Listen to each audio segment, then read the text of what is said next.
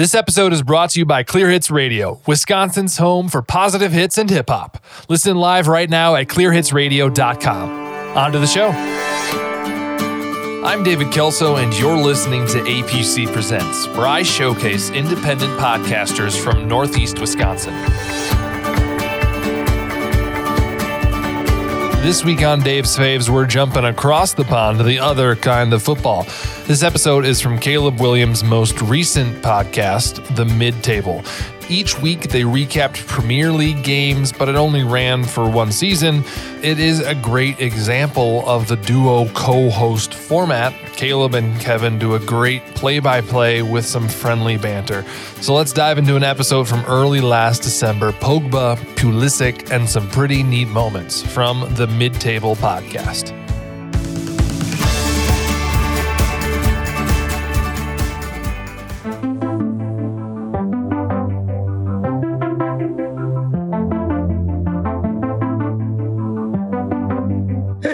Welcome to the Mid-Table. We're entering in wrapping up another exciting week of the Premier League and entering another one. I'm Caleb. I am Kevin R. Kutnick. And we have quite the exciting games, including a number 12 Brady sighting early on, but it's not Tommy Brady. It's another Brady, and we'll get to that in just a little bit. In fact, as I'm looking at the notes that you so kindly typed up, it's the first game of the week. So it's Burnley, Everton, and number 12, Brady, not Tom Brady, gets on the board quickly, Kevin. Yeah, early Saturday morning for us here in the U.S. We have Burnley, Everton. 3 minutes in, though, little Mr. Brady, number 12, gets a goal. I think his first of the season, if I'm not mistaken. Yes. But Burnley presses high up the field early on, forcing Everton into some just sloppy passing, very uncharacteristic. In which Brady picks off the pass in the middle of the field, and just has a long range effort, and it ends up in the net, catching Nick Pope, I think, kind of off guard there, or not Nick Pope, excuse me, little Jordan Pickford off guard there. Yeah, and it was one of those moments where I thought, oh no, this is going to be one of those Pickford games again, and all that. But I thought he really gathered himself again pretty well for the rest of the game. And Everton had a lot of work to do because, like you said, they just did not seem themselves, or at least the early on version of themselves from this year, Kevin. But in the 45th minute, we see Mr. Reliable, Dominic Calvert-Lewin, tie the game up. It starts, though, with Elan, who wins the ball off of Brownhill, playing it over to Richarlison, who just who's in the left flank, spacing it out, and shoots the ball into the box, or passes the ball into the box. And there's Dominic Calvert-Lewin rushing to meet the ball and knocking it into the net, tying the game just before halftime. He has been their most reliable player this year. Most definitely. Probably, as I've said before, their most clutch player. And as you call it, Mr. Reliable. This game just kind of frustrates me, though, because Everton were so good those first few weeks, and now, as I think we mentioned last week, they are just kind of back to the old Everton. They win some, they lose some, they draw more. It's kind of sad to see because I really was hoping Everton would be turning a corner this year. Ancelotti's an amazing manager. He's taken the helm of so many iconically big clubs in the world, and I was hoping he'd kind of have this renaissance, if you will, at Everton, and it just hasn't panned out that way yet. We're only like a third of the way through the season, though, so I mean there is still time for it to be something bigger, but I just want to see more. And Pickford did have a bad start, which kind of had me going like, okay, how much more is Everton going to take of this, or are they actually going to finally make the switch and have Olsen play more? But right now, as you said, he kind of woke up later in the game and had a pretty solid, good game in the rest of the game. But yeah, it just it wasn't as I had hoped for. I thought Everton would come away with 3 points out of this one, but they didn't. Each team gets a point out of this one. Yeah, and while we're giving praise to Pickford for his recovery, we also got to give praise for Burnley for staying in it and maintaining and receiving that 1 point, because I thought Everton had some pretty solid looks in the second half. The attack seemed to pick up another level, and Burnley stood their ground. So, yeah. They had some moments of shaky defending, I remember, but they were able to recover. Nick Pope, he's a really good goalkeeper. I honestly don't know why he's not England's number one over Jordan Pickford, but he had some great saves. Burnley defense was able to recover and handle some things. So, yeah, as much as I want to give praise to Burnley and I want them to get 3 points out of it, I honestly did think, though, Everton was going to get 3 points out of it, and they didn't. So credit to Burnley for robbing 2 points off of them and getting a point themselves. Right, and we're entering that time of the year for Everton. You know, you start out really well, and then you notice that teams adjust to the way that you're playing, and now you've got to adjust to that too. So it'll be interesting to see, because Kevin, you've mentioned this Christmas time of year is really the momentum builder that you want to have going into the not second half, but the next year of the season. Absolutely. And even in the next couple of weeks here is when they start having 2-3 games a week, and they need to have some depth to their benches, which Everton right now has got a few injuries in the defensive side of things, which doesn't help their case very well right now and moving forward. So it'll be interesting coming up in the next couple of weeks here as we finish out December, going into January, how much form they're in and what momentum they can gather going forward. Well, speaking of momentum, one team that is getting momentum the right way right now is Manchester City, as they played Fulham, and they had quite an impressive performance. It was 2-0, but it was still overall just a dominating performance from Man City. Very much so. I mean, credit to Fulham. They held out better than Burnley did against them in the previous They did, week. yes. I mean, Fulham only conceded the 2 goals in the first half, and the first one came really quick in the 5th minute. Manchester City recovered the ball in midfield. De Bruyne makes a run forward with the ball, perfectly times, and just waited his pass out for Raheem Sterling. Sterling just gets in, places his shot on the far post, and it's in the goal. I mean, they're up pretty early. And I honestly thought after the first goal, I'm like, oh, we're going to see another 5-0 game.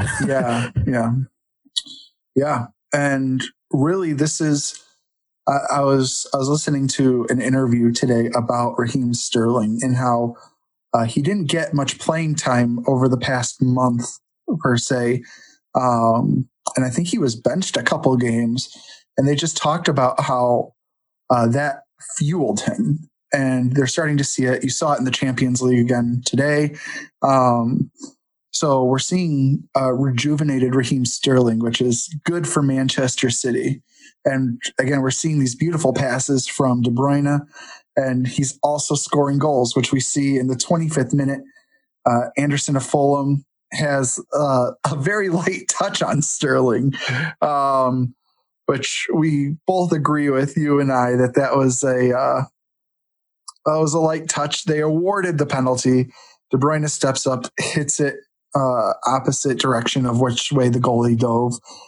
It was a light penalty, but do you see why they gave it a penalty, Kevin?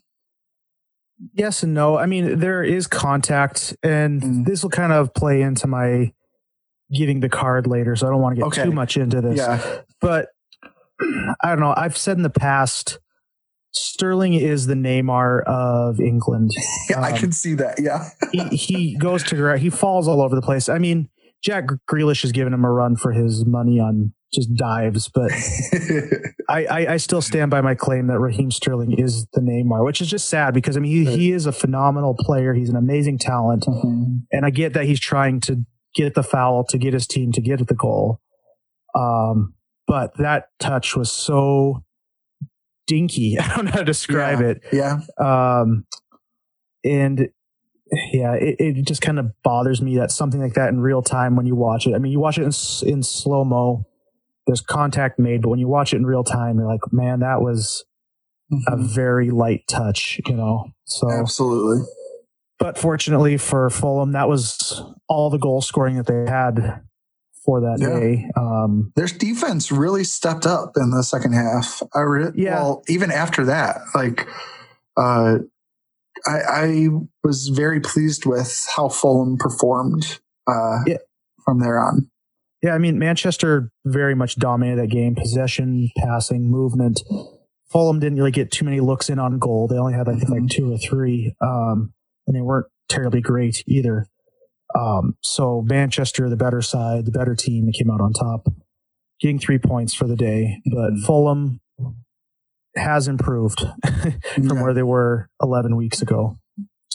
Absolutely. And moving on to another Manchester, it's my favorite game of which Manchester will show up for Manchester United. It was the good one this week, Kevin. It was. Seems lately Manchester United has had some very comeback performances, which is very exciting to watch, but you can't rely on that. But the first goal ends up going to West Ham in the 38th minute. We see West Ham earn themselves a corner kick. The corner kick goes right to the near post, but it's flicked to the far post by Declan Rice with the old head. And Souček runs on to the flicked ball and just redirects it into the net. And it gives Irons the lead in the first half, 1-0. It was an exciting build-up, that play. Normally corners are bang, bang. This was bang, bang, bang kind of moment. And so it's just more and more. And I had to rewind a couple times, double take it. I'm like, how did this happen? It was an exciting goal.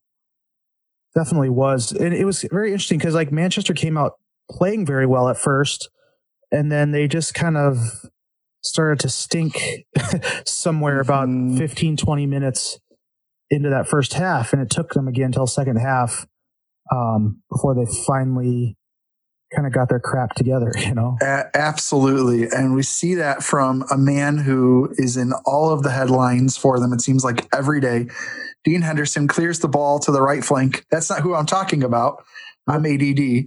But Fernandes chases it down, cuts it, and lays the ball off to Pogba.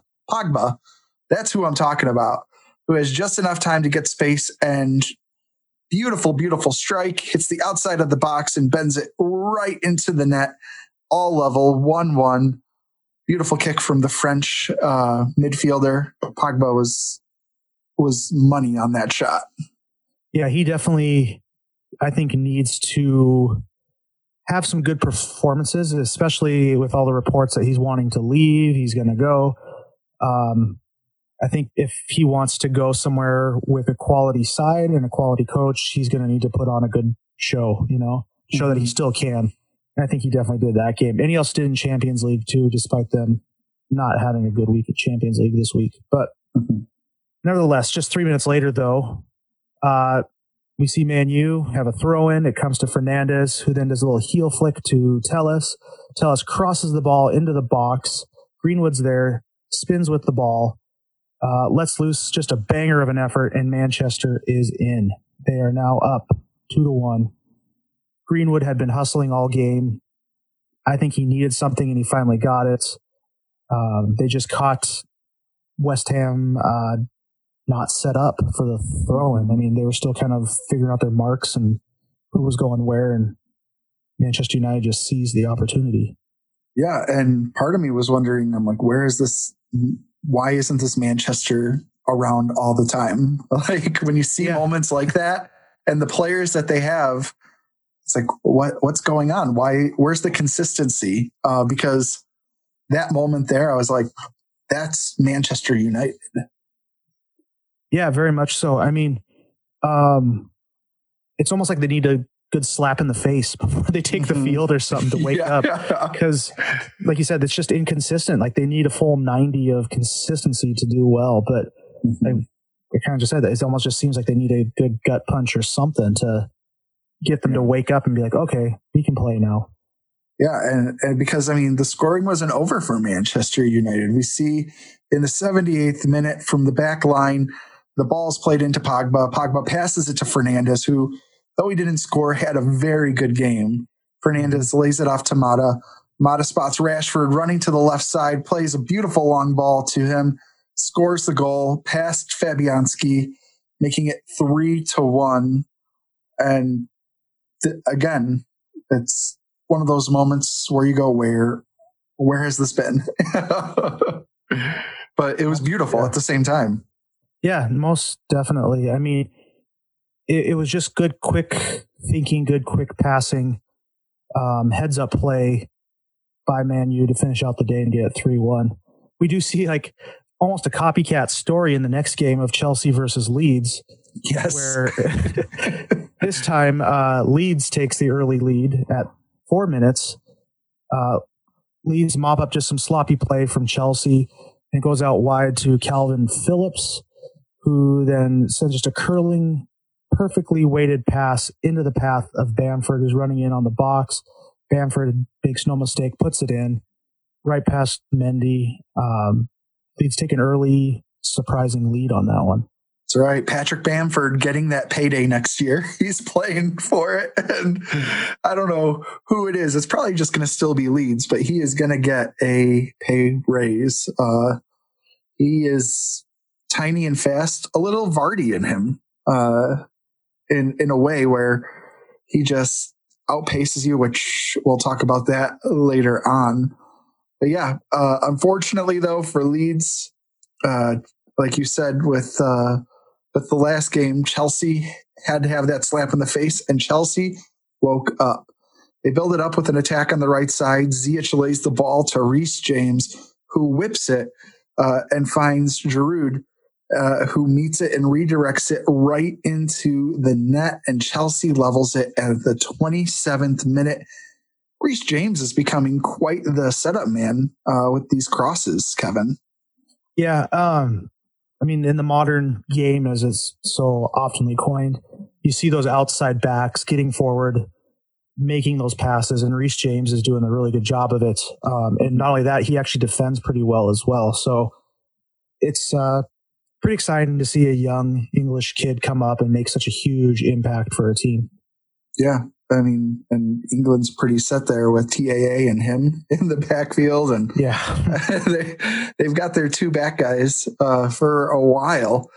And that's all the scoring in the first half, Kevin. But in the second half, we see more scoring from Chelsea. Yeah, Chelsea get a corner kick, and something we've seen quite a bit this season. Mason Mount just sends in the corner kick.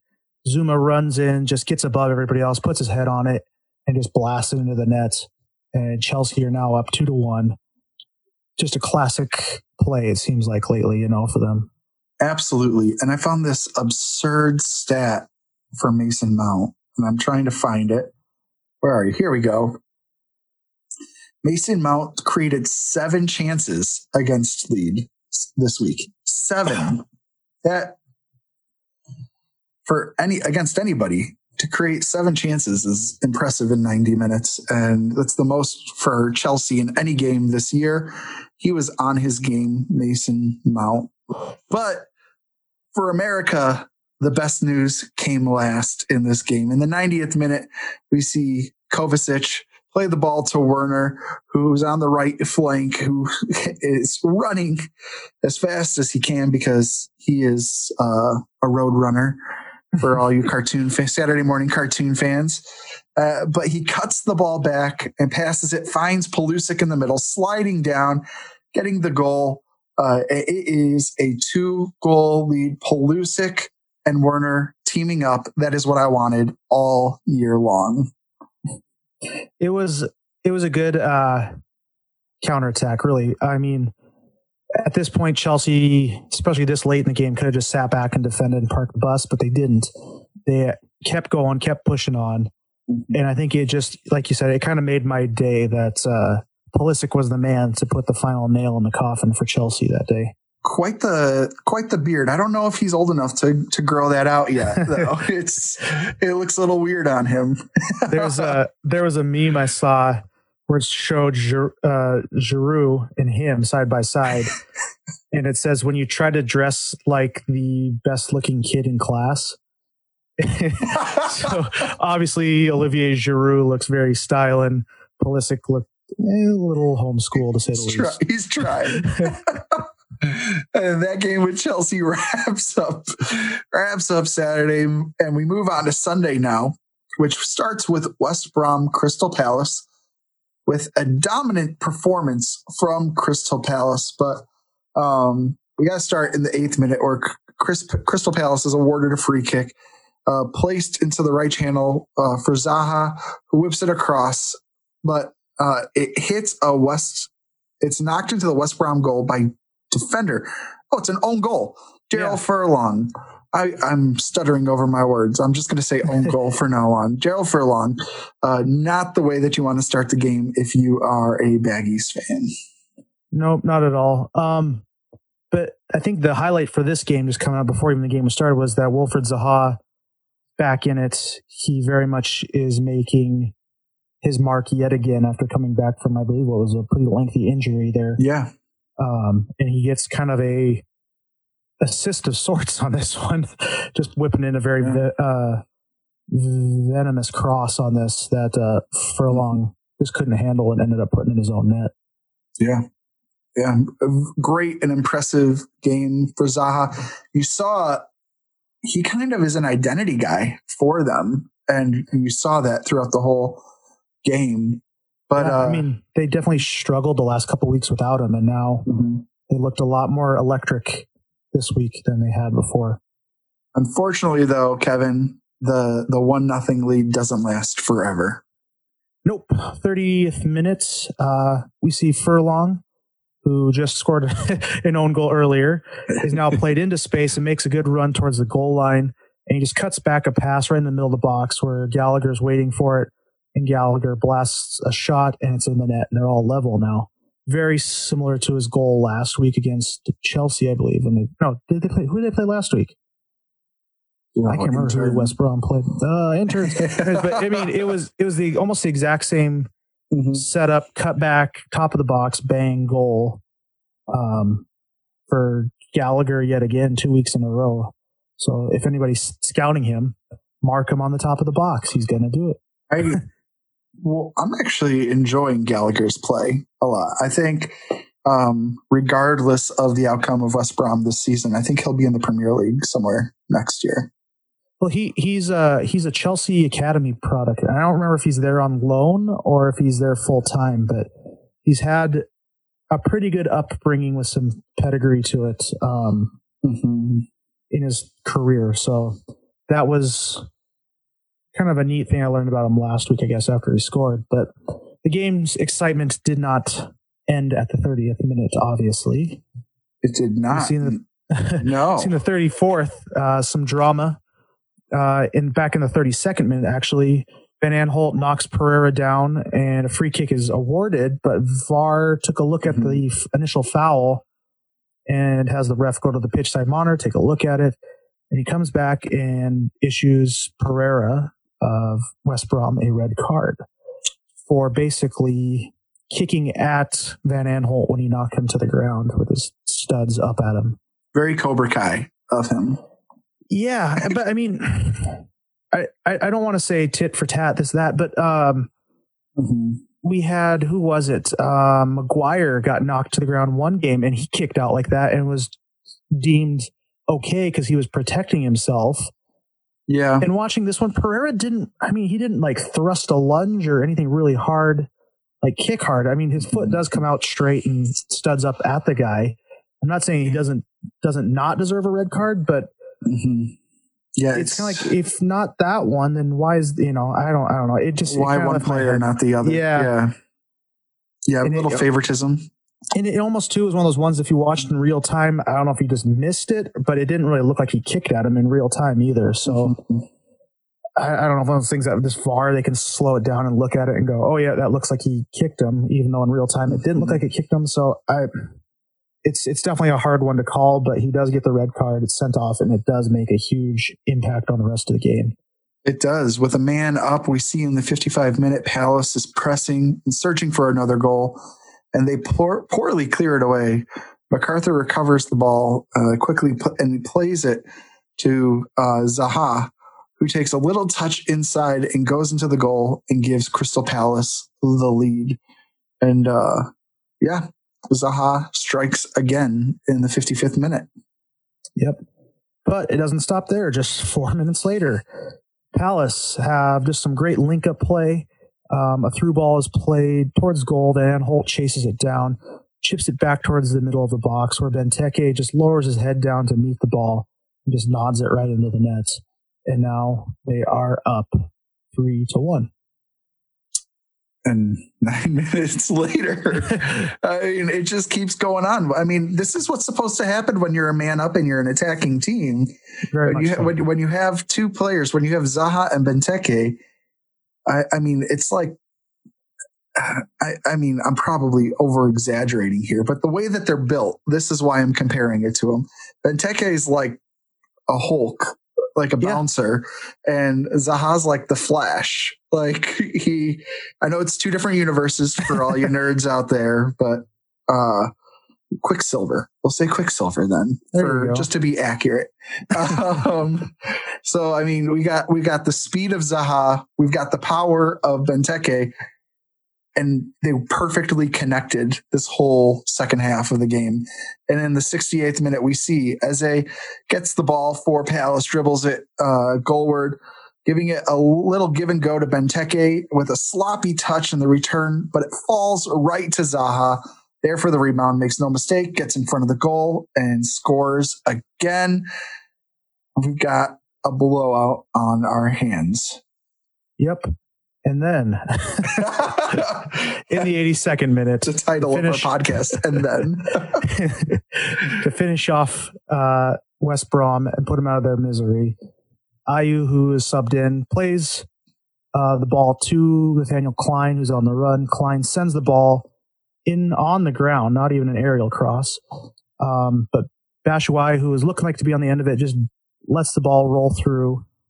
And it goes to Benteke, and Benteke turns his defender and just hammers it in like a Hulk. And they end up winning the game 5-1. Yeah, quite like you said, this was that momentum that Crystal Palace needed. They were on a downward trajectory the last couple weeks.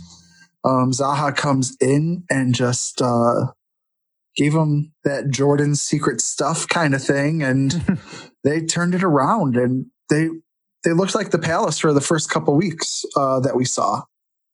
Yeah, I mean, it also helps that they were up a man. True. That it definitely does help when you're up 10 versus 11. But Zaha, I think, without him pulling the strings, it made a huge difference. And just having that partnership, as you point out earlier, Zaha, who's a fast, nippy striker, Benteke, who plays a good hold up forward, just a body up front, the two of them able to connect and play off each other, and Eze, who's just proven to be an amazing playmaker, just dangerous on the wing. You get all that coming at you, it's going to be hard to defend against, no matter who you are. Yeah, absolutely. And so I'm excited to see what Crystal Palace does, as I'm sure Zaha, you can take my name off of your bulletin board now. You can do that now. You've proven me wrong. It's been a fantastic year for him. And our intern, Mr. Apple, got back to us, and West Brom played Sheffield last week. Sheffield, okay. Yes. So thank you, Mr. Intern, for that.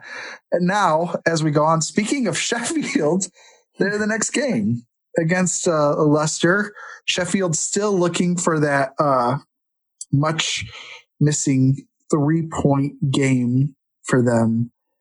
Would it happen this week, Kevin? Absolutely not. 24th minutes, Leicester move the ball around with quite a bit of ease. And it goes out left to James Justin, who just sends in this cross that Perez is on the end of, who flicks it with his head to Albrighton on the opposite side. Albrighton takes a shot. It's blocked, but the deflection falls right back to Ayoze Perez, who just gets a hold of it to bury it in the net. Ayoze Perez, I haven't heard that name in forever. This is not a popular opinion amongst Newcastle fans, it seems like, but I miss him at Newcastle.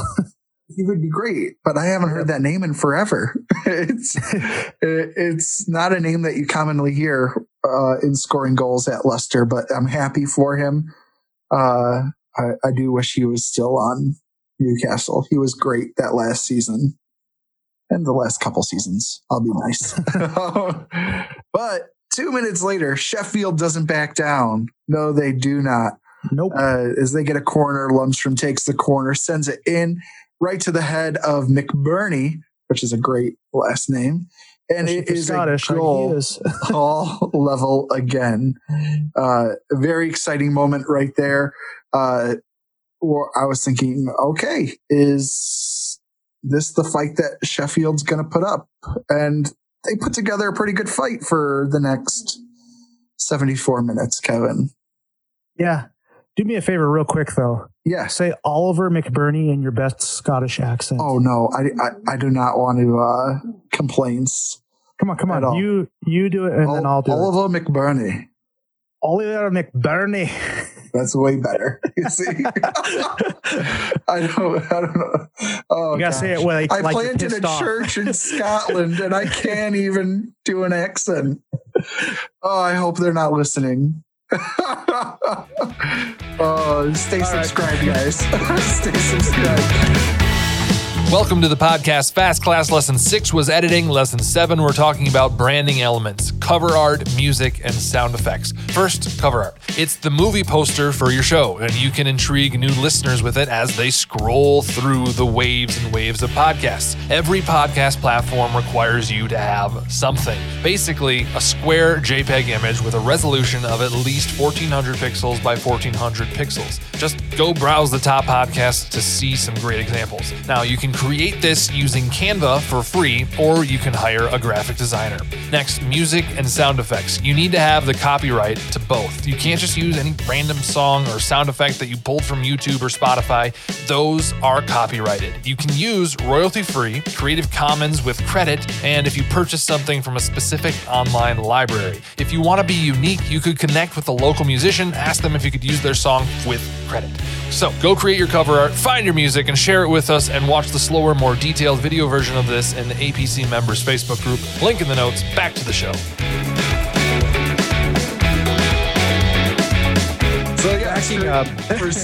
So for 74 minutes from there, we see, or I can't even do my math right now. Is 64? Yeah, 64 minutes. We see Sheffield put together a solid game, but we see in that 90th minute some fatigue in Sheffield, and only one man knows when to take advantage, and he showed up. Yeah, such a cruel game, but it happened. It does. Leicester, they have a throw-in. Sheffield win it back, but just sloppily give it right back to Leicester. James Maddison gets the ball, just sends Jamie Vardy on the run. Vardy does what he does, scores a goal, scores the game winner, and Leicester come away 2-1. I was pretty gutted for Sheffield United that game. It wasn't good, but at the same time, like, I kept on watching it, Kevin, and just like the brilliance of the Vardy run, like, he was aware. He's like, I need to get back onside. Yeah. Before, like he cut in. I know you guys can't see this, but he cut towards the middle. Then he backed up to get back onside, and then took off again. Like, your body's not supposed to be able to adjust like that that quickly. Right. And especially in this age of like VAR, where a shirt sleeve can make you offsides. Yeah. The fact that he got everything back onsides just in time for that pass from James Maddison. Right. It just worked out perfectly for him. But, well, and even the type of shot that he chose, that's a very difficult shot to, especially to take at the 90th minute. I'm like, how confident do you have to be? Or cocky? I don't know. Fine line. There's a fine line. He did get a yellow card, though. Destroyed a corner kick flag. It might be one of my favorite photos, though, of the Premier League this season. And Leicester, they actually, like, the more I was looking at their record over the last couple of weeks, they needed this win. They had not been playing well. this was a much needed 3 points for Leicester. Absolutely. I mean, both teams needed 3 points out of that day. And Sheffield had chances. I mean, Oliver Burke early on had one that he got a hold of it, but he didn't have his weight shifted right or something, trips over his own feet right in front of the box. Had he been set, he probably would have banged it in and it would have been a whole different game. So, yeah, Sheffield United's search for 3 points is still on. And how long do you think their coach is going to stay there? I mean, I know that the players like him. I know that the fans like him, but at the same time, moves have to be made sometimes. Yeah, I don't think he'll leave of his own will. I think it's going to take the owners saying, sorry, we got to do something. And I think at this point, he's really got to be looking over his shoulder at that. But like you said, the fans and players like him a lot. So there's that to consider as well. But I think they've just got to get better quality in front of net. It seems to be screwing them over week in and week out. But yeah, and which is unfortunate because they spent so much money on a striker at the transfer deadline. But as you said, you weren't sure if his style would transition at Sheffield, and it's still up in the air. It's only the first season, but right now there's definitely been a learning curve for him, and it hasn't gotten to where it needs to be yet. Yep. But Sunday, moving on, we have the North London derby at Tottenham. Tottenham in very good form. Arsenal not in so good of form. I kind of laugh about it because I have a handful of friends who are all Arsenal fans, and they were texting me during the game, and they're just as miserable as a Newcastle fan. So I feel for them, but yeah. It was an exciting game to watch, nonetheless, if you're a Tottenham fan. And in the 13th minute, we get our first goal with Tottenham, who get the ball moving forward out of the back, and they play it outright to Bergwijn, who then plays it to Kane. Kane just switches the point of attack by playing this huge long ball out left to Heung-min Son. Son just goes on a blazing run, taking on the Arsenal defense, decides to have a shot out from distance. And boy, was it a shot. Just curls it inside the far post, and Tottenham take the early lead 1-0. It felt like I was watching golf and somebody had the pitching wedge out and hold it. Like that shot was like, it was perfect. Like it deserved a golf clap at the end of it. It was awesome. And I know you've said this so many times, but right now it looks like Kane and Son are playing on a playground together against, their competition. They're so fun to watch. I think you've got a new goal celebration right there where the players should run to a corner flag. I'll stop and just give a nice little. It deserved it. Like it felt like I was watching golf, which I don't do often. So, and the connection continues because we see right before halftime in the 45th minute, we see Tottenham starting an attack with Aurier, who plays it to Lo Celso.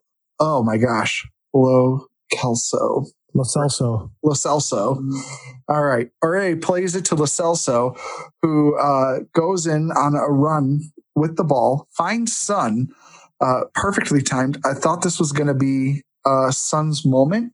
But he backs up, finds Kane, who was still running towards the near post, kicks it in, and Kane becomes the all-time leading scorer in the North London derby and gives the Spurs 2-0 lead. Yep, and that's how the game would end, 2-0. Arsenal's woes would continue. Tottenham looking strong. There's a lot of chatter about them being title contenders. We're getting to that point in the season where we can start looking at teams going, hey, are these claims founded? Is Chelsea, Manchester City, Leicester, even Liverpool, like are all these teams actual title contenders? And right now I feel like, there's probably about 6 teams who really could make a go at the title this year. I mean, nobody's perfect, obviously, right now. Everybody's lost games. So it's not like a couple seasons ago where one little loss can ruin the whole title run. I mean, in the long run, yes, one loss can, but it's not going to come down to the one loss of the year. Right. Or their only loss, I should say, of the year. But, yeah, I mean, I wouldn't write off Tottenham as a title contender at this point. I mean, yeah. Are they going to win it? I don't have a crystal ball to say yes, but they're in the top 6 teams, I would say, that are making a threat on the Premier League title this year. And you know what's interesting is in this whole conversation so far, we haven't mentioned Gareth Bale. You know, was he needed? Was the addition just to kind of push the players to do better because of his name, like irreplaceable, and they just stepped up their game? Possibly. I mean, Mourinho did say pre-game interview that he's still a couple weeks out from being fully fit. Mm-hmm. But it's been over 2 months since he's arrived, and you're not fully fit yet. I know he arrived with an injury. Mm-hmm. He is getting playing time, like as a sub, but not as a starter necessarily. So maybe it was something to come in and kind of push people to say, hey, you need to up your game. But I'm not on the training ground, so I don't get to make those decisions. Yeah. I mean, if he's not fully fit, when he does get fully fit, I mean, what an addition. Yeah, I mean, if you had him instead of Bergwijn out on a flank, mm-hmm. It could look a whole different level of danger, you know? Yeah. So speaking of championship contenders or title contenders, we see Liverpool playing Wolves, and they looked all the part of defending champions in this game, as Wolves looked all the part of looking like they're missing their front striker in this game.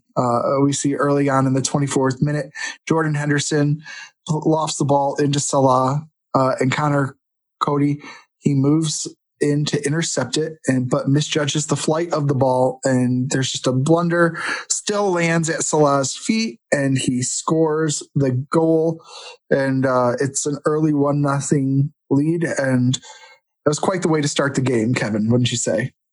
Yeah. Liverpool get on the board, and in the 43rd minute, Wolves are possibly given a lifeline here. They have a corner kick, goes in across the box. Cody goes down after a weird overhead, a kick attempt by Mane. The ref points immediately to the spot and says, hey, Wolves, you get a penalty. But VAR chimes in, says, you need to take another look at that. And they go in and they take a look at it. And Mane actually pulls out of his weird little overhead kick thing and makes no contact on Cody. So Cody just goes down on his own, and the call ends up getting reversed. No penalty. Which, good call. I don't know how to respond to that. I agree. It was an NBA caliber flop right there. Very much so. Oscar award winning flop. Absolutely. And in the 58th minute, though, in the second half, we see Wolves getting caught out and Liverpool breaking quickly on them. Henderson plays the ball to Wijnaldum. Yep. Wijnaldum. I'm going to learn all these names one day, people. Wijnaldum, the ball, Liverpool. They have numbers. The Wolves defense is backing off of Wijnaldum, who covers the other players. But to no avail, Wijnaldum dribbles to the goal and shoots it himself into the net. It's like the parting of the seas. Goal, Liverpool. Yeah, I mean, I can't fault the Wolves defenders for backing off and covering the likes of Mane, Salah, all of them up front. But at the same time, someone does have to get out and pressure the ball. and they don't do that. And Wijnaldum just takes and makes the most of it. Absolutely. And, as a player who plays with star players, not myself, I'm talking about Wijnaldum. I only play with Kevin when he lets me play against him in FIFA. But no. Which is never. Never. But yeah, Wijnaldum as somebody who recognizes who's up front and recognizes that they're gaining all the attention. Like, kudos to him for taking that shot and scoring. Like, those are the best opportunities for him. Yep. And then just 10 minutes later, Liverpool get a corner kick, and it's taken short to Salah, who then sends it across himself, and Joel Matip is there. He just meets it with his head, rising above everybody else. And now Liverpool are up 3-0. Yeah. Great cross, great score. And it doesn't end there. 10 minutes later, we see Alexander-Arnold play the ball across the face of the goal. Both Salah and Mane rush to get it. Mane touches it, but it touches a defender's leg. I believe it's Semedo's leg. And it touches it and knocks it in. It's an own goal. Little insult to injury, assault on the wound. It is a 4-0 victory for Liverpool, and they looked all the part of Premier League champions, Kevin. Yep, I didn't need that last goal. I have Semedo in fantasy, and that's put me back like negative 10 points. So. Oh, man. I don't even know how fantasy Premier League works, so you're going to have to teach me the scoring system, because it probably doesn't help that I just pick all Newcastle players. So yeah, it would. There's only a couple that would bring you some points. Yeah. Oh, but then we go on to Monday Night Football. We had one game. It was quite an entertaining game, in my opinion. It was Brighton and Hove versus Southampton, and goal scoring gets started in the first quarter of the game, Kevin. Yeah, first goal for the South Coast Derby comes via a penalty. A cross comes into the box for Danny Welbeck. He chests the ball up and over him in an attempt to try to turn his defender, who was James Ward-Prowse. And in doing so, Ward-Prowse has an outstretched arm. The ball comes right down on his hand. The handball is given. It's pretty obvious. One of those ones I think James Ward-Prowse was going to go back and go, what was I even doing? But the penalty's given. Pascal Gross steps up because Maupay is not on the field at that time. And just coolly converts the penalty a second week in a row, giving Brighton and Hove the early lead 1-0. Yeah. And we see the game moving on. And right before halftime, we see the game get all level, and James Ward-Prowse with a little bit of redemption with a corner kick taken by Ward-Prowse, sends the kick in, and Vestergaard rises up, knocks the header in, and it is all level. A little redemption, but also some momentum going into the second half, Kevin. Very much so. I almost feel like Brighton kind of fell asleep there in the last seconds of that first half. Like they were just like, all right, halftime's coming. It's going to work. We're going to go into this up 1-0. We can get a break. And they just conceded a corner kick, and we're just not quite switched on. I mean, granted, Vestergaard's the tallest guy on the field that day, so he's kind of an easy guy to pick out to target. But at the same time, they gotta mark him up and do a better job of it. But it didn't happen. But in the second half, we see Danny Ings, who comes on as a sub, returning from injury. He gets a penalty in the 77th minute. March goes down with a hefty challenge on Kyle Walker-Peters, the right back of Southampton. Initially, the kick is just given as a free kick outside the box, but VAR takes a nice lengthy look at it, and they determine that the point of contact is inside the box. Penalty's given. Who else is going to step up to take it for Southampton but the aforementioned Danny Ings? Comes on, just smashes it in like Danny Ings does. Very confident, very cool. And it ends that day 1-2. Brighton 1, Southampton with the 2. And let me tell you something about that goal right there. Is something that I never noticed before. Danny Ings has quite the tattoo sleeve. Yeah, Danny Ings. It's very interesting. He while at Liverpool, kind of had this like bad boy charisma about him, and maybe he still does at Southampton. But the sleeves that kind of add to it. A lot of professional players these days are just very tattooed, and he's kind of no exception to it.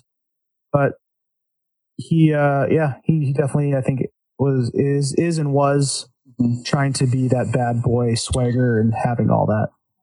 Yeah, well, caught my eye. Way to go, Danny Ings.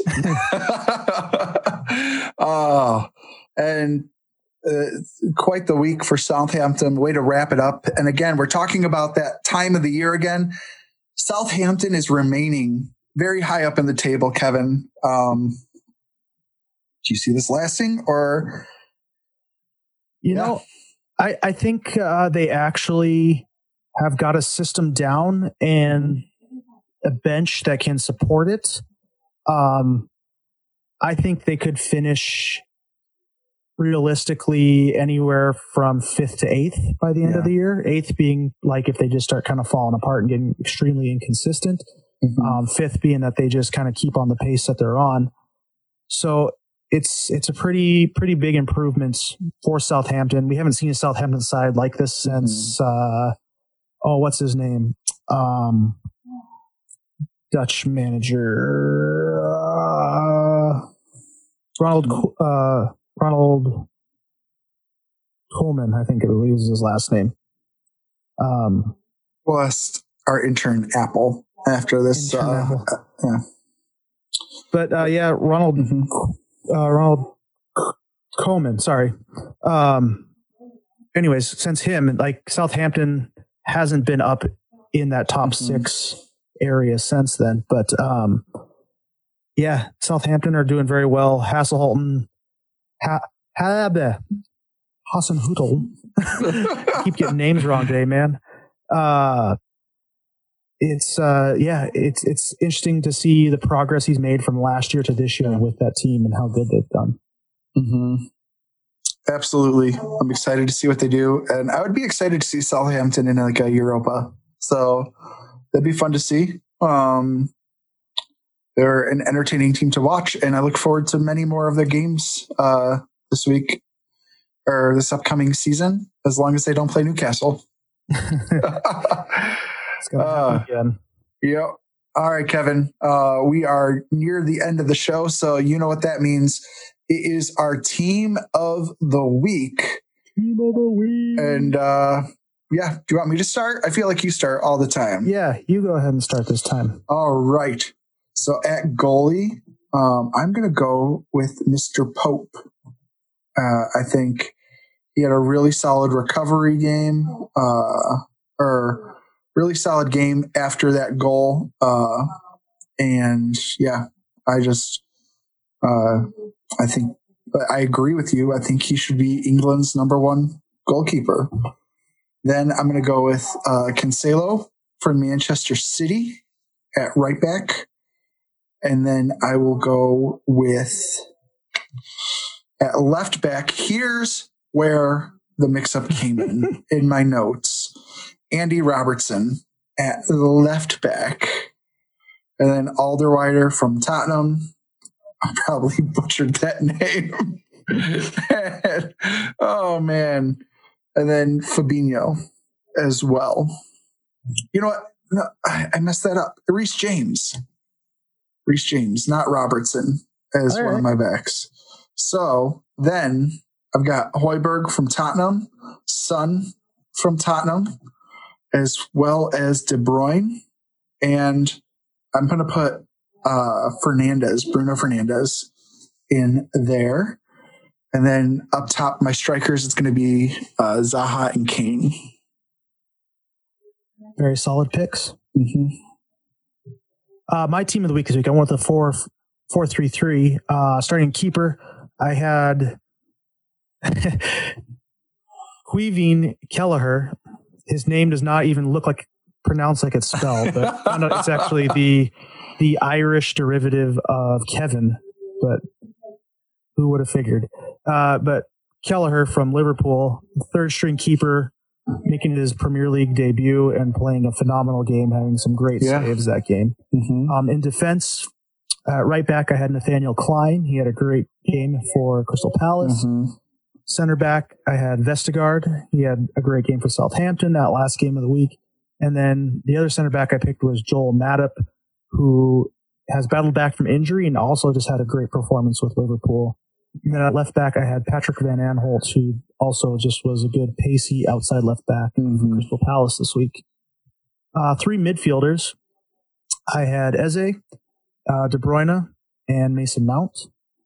All 3 were just good performances, solid solid midfield play, good transitional play, way to get forward, way to provide assists. And then up on the attack for my forwards, I had Benteke, Zaha. That partnership this week was just absolutely great. No complaints there. And the third forward I picked was Mohamed Salah, who just is being himself, if you will. Absolutely. Just putting on a good performance again this week. All right, raising scarves. Great team of the week, Kevin. Let's raise those scarves. I am raising my scarf to Mason Mount. I think he had a great game. As I said, 7. He was the reason for 7 opportunities for Chelsea. They didn't get all 7, but he just had great control of the game. I am giving it to Mason Mount. I'm raising my scarf this week to Bruno Fernandes. He didn't start the game, but he came on the second half, and it made a world of difference for Man United. It may have been part of that wake up that they needed for the second half to get back at West Ham. But he's a player that if they don't have him on the field, it's very obvious, and he makes such a huge impact. He deserves to have the scarf raised for him. Absolutely. All right, giving my card. Oh, who am I giving my card to? I'm going to give my card to myself because I was a fool. In our very first episode, I said Wilfried Zaha. I called Wilfried Zaha out, and I look like a fool now. So I'm going to give myself a card and not make. I also said that Tottenham needs to blow it up in the second episode. So I'm just going to give myself a card and tell myself to calm down with my overreactions. That's pretty funny. This week I'm showing the card to VAR. I think there needs to be some reassessments on fouls in the box. I think the stat this weekend was something like 50 penalties have been given this year because of VAR. There are a lot that do need to be looked at. Like we did see the correct decision made in the Liverpool Wolves game where Mane backed out of the challenge. But it seems like in games with Fulham and Man City where Sterling in live time had just the slightest small little bump goes down. It's like, come on, there's not even enough in that challenge to really make anything fall over. Threw himself to the ground just feeling something. And we see that quite often. And that's got to be watched, I think, in real time and gauged that, hey, that challenge was not even meaty enough to warrant a free kick if it happened anywhere else on the field. Stop giving penalties for stupid calls like that. But that's just my 2 cents as a middle-class male in northeastern Wisconsin. I agree 100%. But I am also in the same demographic. So we may not know what we're talking about, but I agree with that card as well. Very well done, Kevin. And this week we've got some exciting games to happen, especially one in Manchester, Kevin. Yes, Saturday is the Manchester Derby, United versus City. It's going to be interesting. Is Manchester United going to come out awake? Is City going to be in great form like they had the last few weeks and advance in the table? Or are we going to get the commentator's curse where they get so excited and they build up this game that ends up in a 0-0 draw? Who knows? Anything could happen. Right. The return of Sergio Aguero for Man City is a great addition. We'll see. Yeah, I'm excited. Bruno Fernandes, De Bruyne. It's going to be a great matchup. I think Manchester United definitely need it in wake of a really bad Champions League performance this week. So yeah, but it should be a good one regardless which team you support. I mean, both teams are playing pretty well. So then we got a battle. We got a civil war going on. We got the North versus the South. We've got Crystal Palace versus Tottenham. Quite the matchup again. Two teams that are, as of this past week, rolling in the scoring. We'll see what happens. Yeah, we'll see if Zaha can break through that Tottenham defense that's been getting better and better and better. Very Mourinho. It's becoming more and more like Mourinho's identity. Mm-hmm. Very much so. And then on, Sunday, we see two teams that are really in need of 3 points right now. Arsenal, who's in just a weird spinning stall, if you will, and Burnley, who is just fighting an uphill battle. Both teams need 3 points. They need redemption. Who's going to come out on top in this game? Time will tell. They're both going to get one. No. It's going to end 0-0. Yeah. I mean, Arsenal, they were delivered some pretty upsetting news today with their big signee from transfer deadline missing a few games due to, I think it was a minor injury from what I read. But we'll see. Arteta needs to turn it around, as you said so many times. As you said before, this is the time for Arsenal to turn it around and get that momentum as we enter 2021.